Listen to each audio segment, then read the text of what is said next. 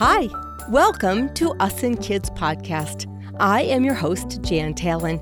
I'm a licensed marriage and family therapist, a wife, a mom, and a grandma. This Us and Kids podcast is about how to be married forever while you parent together. We know this is not an easy task, so I encourage you to subscribe to Us and Kids in your favorite podcasting app. I'm glad you're here so that your marriage and your home can be fulfilling and so very good. Today we're talking about a depressing topic, but we're going to talk our way through it so that we're not depressed anymore, but instead we have more hope. Our topic today is about depression. And depression can make us feel really dead. Not like dead as in not alive, but dead and alive, but not able to engage in life. Our lungs breathe, our heart beats, but our brain can't think and our body can't move. And this is almost literal. That's what intense depression often feels like. It is not a fun place to be. Nobody wakes up in the morning thinking, I think today I'll be depressed. It's too heavy. It's too intense. And it is often about as impossible to stop as it is impossible to stop a car from running over you. Many moms and dads live with depression every day. They don't want to, no more than they want a car to run over them. They just don't want it. It would take superhuman strength to push a car off from you and then get up and walk away as if nothing happened. It is also true for depression. The emotion and the psychological pressure can be so heavy and so life-squishing that just shaking it off is impossible. So, for a minute, let's be clear. Depression can come from many different places and ways. There can be depression from grief, where there's a loss of a loved one or a job or a friend. Depression can become complicated by miscarriage or early pregnancy loss or struggling to reset pregnancy hormones. Depression can also happen when one loss piles up upon another. When these things happen, our chemical makeup in our brain can change. And that creates then an inability for brain processing, thought processing, and emotional processing to happen very efficiently. It's very sluggish, and it often just gets lost in the weeds or lost in the pain. And for a while, we can pretend like everything's okay. Often, as months go by and the adjustment to the loss, whatever it is not very easy. Depression slowly builds in. Less people want to talk about it or even acknowledge it. And then depression grows. That deep sadness entangles around our heart so that the heart muscle feels like it can hardly move. The brain can hardly work, and the body can hardly move. I agree, this is not a pretty story, is it? And yet it's true in many of our families. So I want us to understand it. If you are working with depression, you're going to learn some things here today that I think will be helpful. But also if you're living with someone who has depression, you would also be able to know how to help them better and how to be empathetic towards their struggle. A side note here is that often, if depression makes us unable to move and unable to function, working with a good therapist can really help.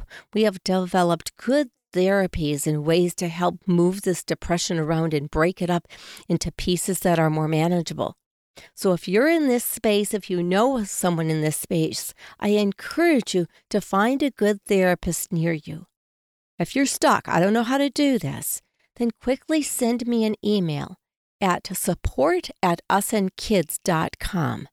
And then I'm going to send you to some websites or connect you to some places that can help you find someone in your area. It's also wise to continue to work through depression on your own. If you were hit by a truck or by something else, then you would be working on your own personal health and strength at home as well as with qualified professionals.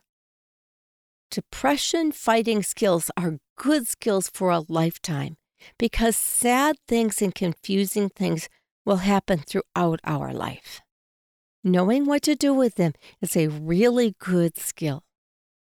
So we're going to talk about some basics, and then we're going to develop some of that a little bit more.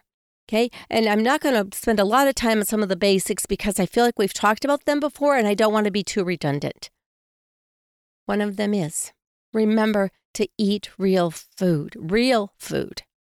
Not no food and not just sugar or crunchy food. Your brain, in order to function, needs protein, about the size of the palm of your hand, 3 or 4 times a day, and complex carbs. These are complex sugars and things that work with the protein to build brain pathways. Your brain needs new ways to think, and so we have to build some new roads. That's what protein and complex carbs do. Your other pathways are really pretty worn out, and so some new ones might be really helpful. If you eat that really good food several times a day and you drink plenty of water, then that really helps build those pathways and clear out the junk that's in your brain. If you can lower your sugar, lower your wine, lower your alcohol, lower your snacks, if you can lower your nicotine and your marijuana, then the brain becomes far more free to work the way it was meant to work.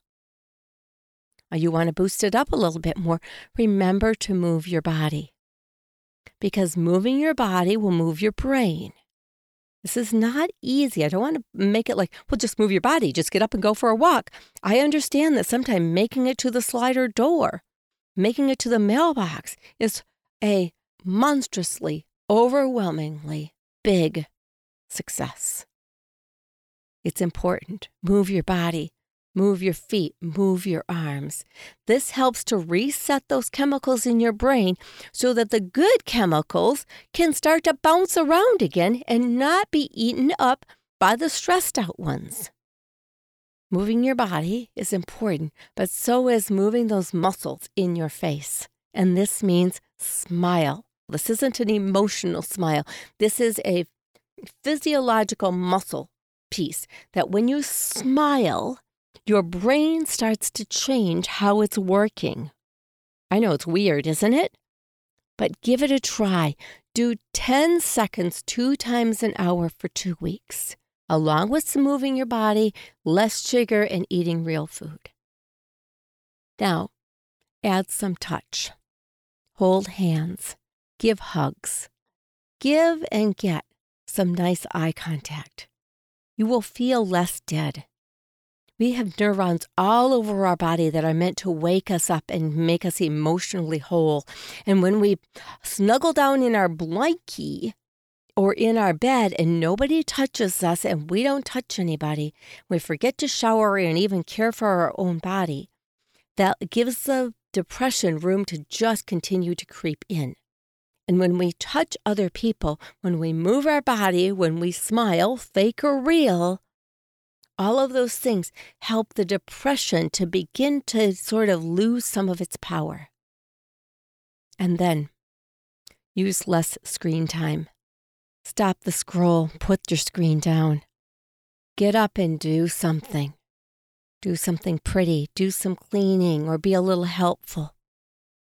Moves into the next idea of helping someone else. Bring in the mail, or put the dishes away, or go for a walk with them. Or just smile and say hi. Buy somebody a cup of coffee. Any and all of this helps us. It helps you if you're depressed. It also helps those of us who are trying to encourage you. Those are your basics. We've talked about them before. We'll expand on them again in a little while. But right now, those are your basics. Now we're going to add on to that. Because we think of depression as being, in this scenario, a longer-term emotion. It's not going to go away in 2 days. This is something that often ebbs in, sort of overtakes, and then fades away a little bit, and then overtakes. It has waves to it. For people in this situation, here are some additional skills. One of them is set small goals.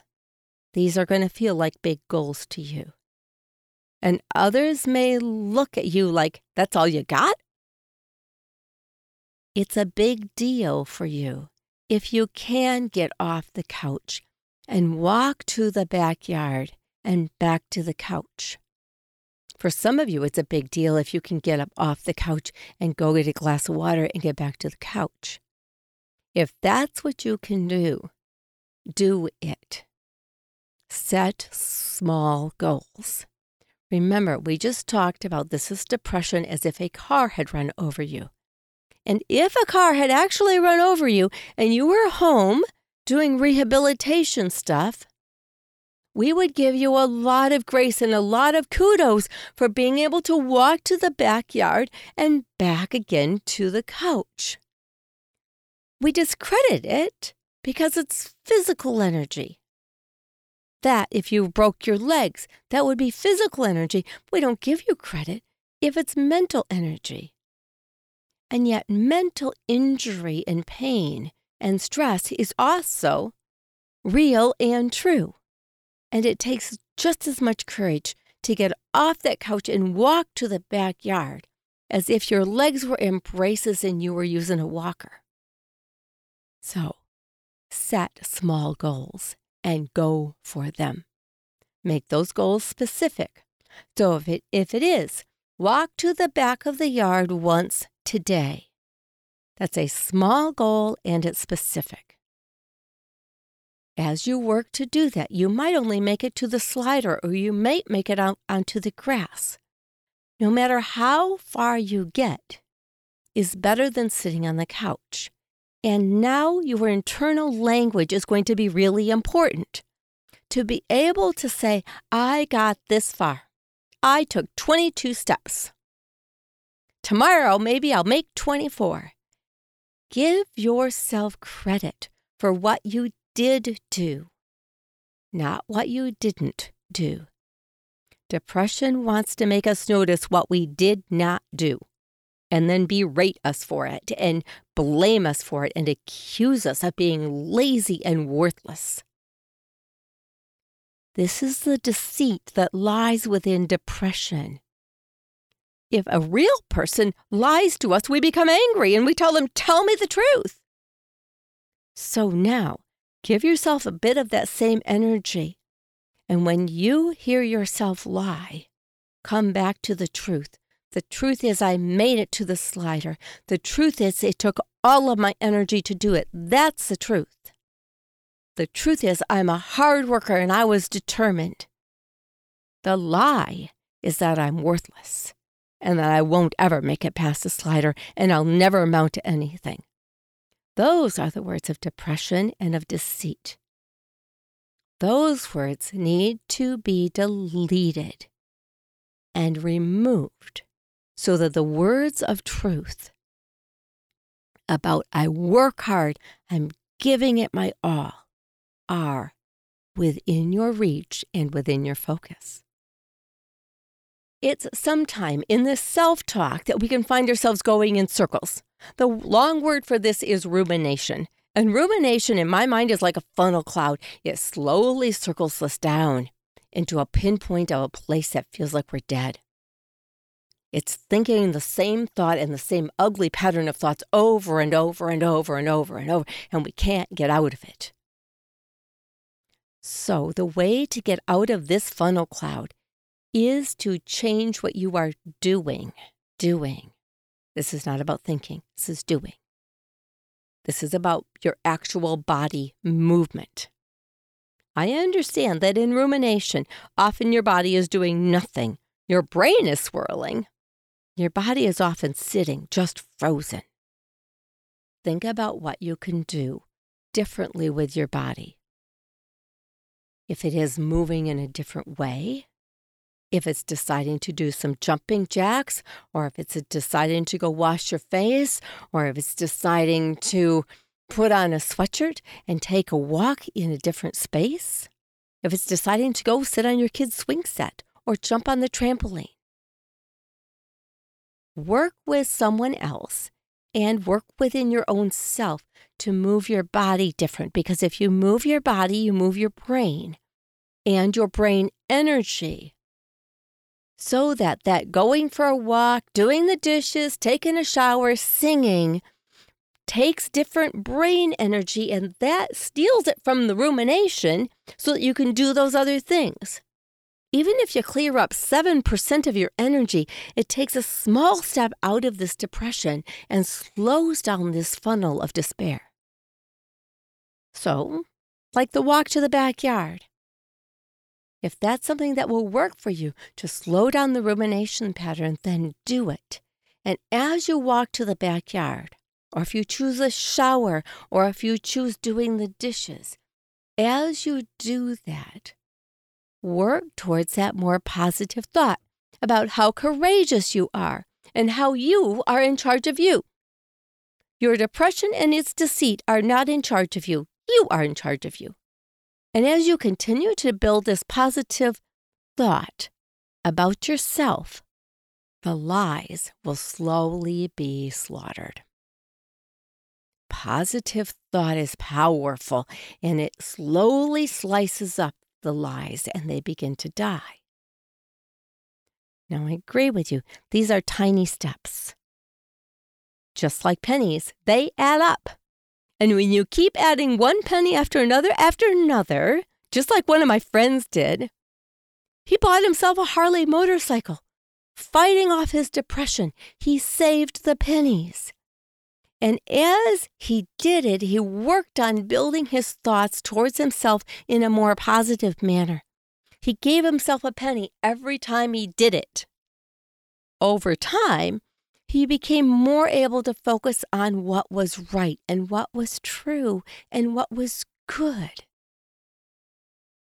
He paid more attention to healthy thought than he did to the depression. And as he paid less attention to his depression and more attention to his good thoughts, he noticed that good thoughts began to breed better thoughts, began to breed more energy, began to build more strength. I think it might work for you if you chose to pay more attention to doing things that were good and right. Now remember, these are small steps. So even if the first step is I'm going to pay more attention to my kids for the next 7 minutes, and I'm going to smile at them even though I don't feel like it. If that's your first baby step, take that baby step and give yourself those pennies. So my friend, as he kept living in the present, it also took on that rumination stuff and helped it mellow out. It isn't like he didn't still ruminate and worry about the past and rethink things over and over again. It just slowed down the run into the past, so if he didn't want to go there, he could actually make a turn away from there. He said, no, right now I'm fine. The past isn't going to eat me. I'm okay. If he focused on that and stayed in the present, he was able to stay more grounded and balanced. That helped him set more realistic goals. So on a day that he could feel that his depression was going to be pretty heavy and pretty thick, he gave himself permission to adjust some goals. And on days when the thick cloud wasn't so thick, He upped his goals a bit and then went to the backyard 2 or 3 times instead of just once. You see, as he stayed in the present, no matter how much he felt, he began to understand that the present was the safest and most sane place to be. The past was scary. The past created rumination that made him run in circles, and the future was full of foreboding. And that wasn't helpful either. Then he noticed, as he grew these skills each day, these are tiny skills, they're adding up like pennies. He noticed the future seemed less scary. He just lived in the moment of today and said, right now, I'm fine. Right now, I'm strong. Right now, I've achieved 3 goals for the day. You see, the more skills we have, the more confidence we grow that whatever comes our way in the future, we'll be able to figure out. It's living in the present and building those skills, teeny skills, bit by bit, that help us figure out how to move forward and gives us just even 3 or 5% more confidence. It goes a long ways. Cheer your depressed friend or spouse on in these things, but also practice them yourselves. One of the other skills that he learned early on, and I think is a good idea, is the skill of staying with a schedule. He couldn't do it every day. There were days that he was internally embarrassed by his perceived lack of confidence and growth. He could hear that harsh language all around inside of him, and the internal judgment wanted to just overtake him. That smallness, that insignificance of meaninglessness was going to run him over like that car. The schedule helped him to not pay as much attention to those thoughts and do what the schedule said. So it said time to get up, time to take a shower, time to go eat breakfast, time to make a phone call to a friend, time to move the laundry, time to hopefully get ready for work. It helped him move those thoughts aside and gave him back that glimmer, that little sliver of truth and hope that he knew was important. That helped him remember he is important, loved, and helpful to those around him. So it continued to help him live well, regardless of how crummy he was feeling. This gave him more pennies. It also empowered him to realize over and over again in little spaces, drips and drops, that he was in charge of himself. Depression was not the boss of him. And as he felt more confident that he was the boss of depression, the depression became less debilitating. Now, what he had done really was begun to take more responsibility for his own life. He knew he had had ugly, sad, bad, awful things in his past that he didn't have any control over, and he was not responsible for. Instead of staying in that place of chaos where he had no power over his life, he bit by bit took these tiny steps, remember, tiny pennies, moving him into a space that went from, I don't have power over my life, to, I didn't have power over my life back then. I do now, and now is what mattered. That moved him from being a victim, where other people are in charge of your emotional space and place, and helped him stay connected with himself and live peaceably in the present. Every day is work for him, and he works it every day. If you are living with someone with depression, if you are someone who has depression, I hope that you see that continuing to take tiny steps in behavior and in self-thought will lead to a better path that gets you out of that heavy car and moves that old rusty car that has been sitting on you and smushing you. Off from you, lighten the load. Tiny steps add up, just like pennies. Tiny steps using your muscles, emotional muscles, mental muscles, physical muscles, over and over again builds strength. And strength helps us to see and live in the truth. I encourage you today, practice it by yourself, practice it with others, build in a spiritual practice with Jesus wherever you can. If you want more support with this, just send me a little email and I'll do what support I can for you. I also know that learning the skills in the DNA for Fun Communications course helps us understand depression, helps us learn how to work with it so that our marriages and our families are still very freeing, very fulfilling, and very, very good. Thank you for listening. This is not the happiest of all topics, yet really important for us to understand. I'm cheering for you and wishing you a ray of hope and joy today. Bye-bye.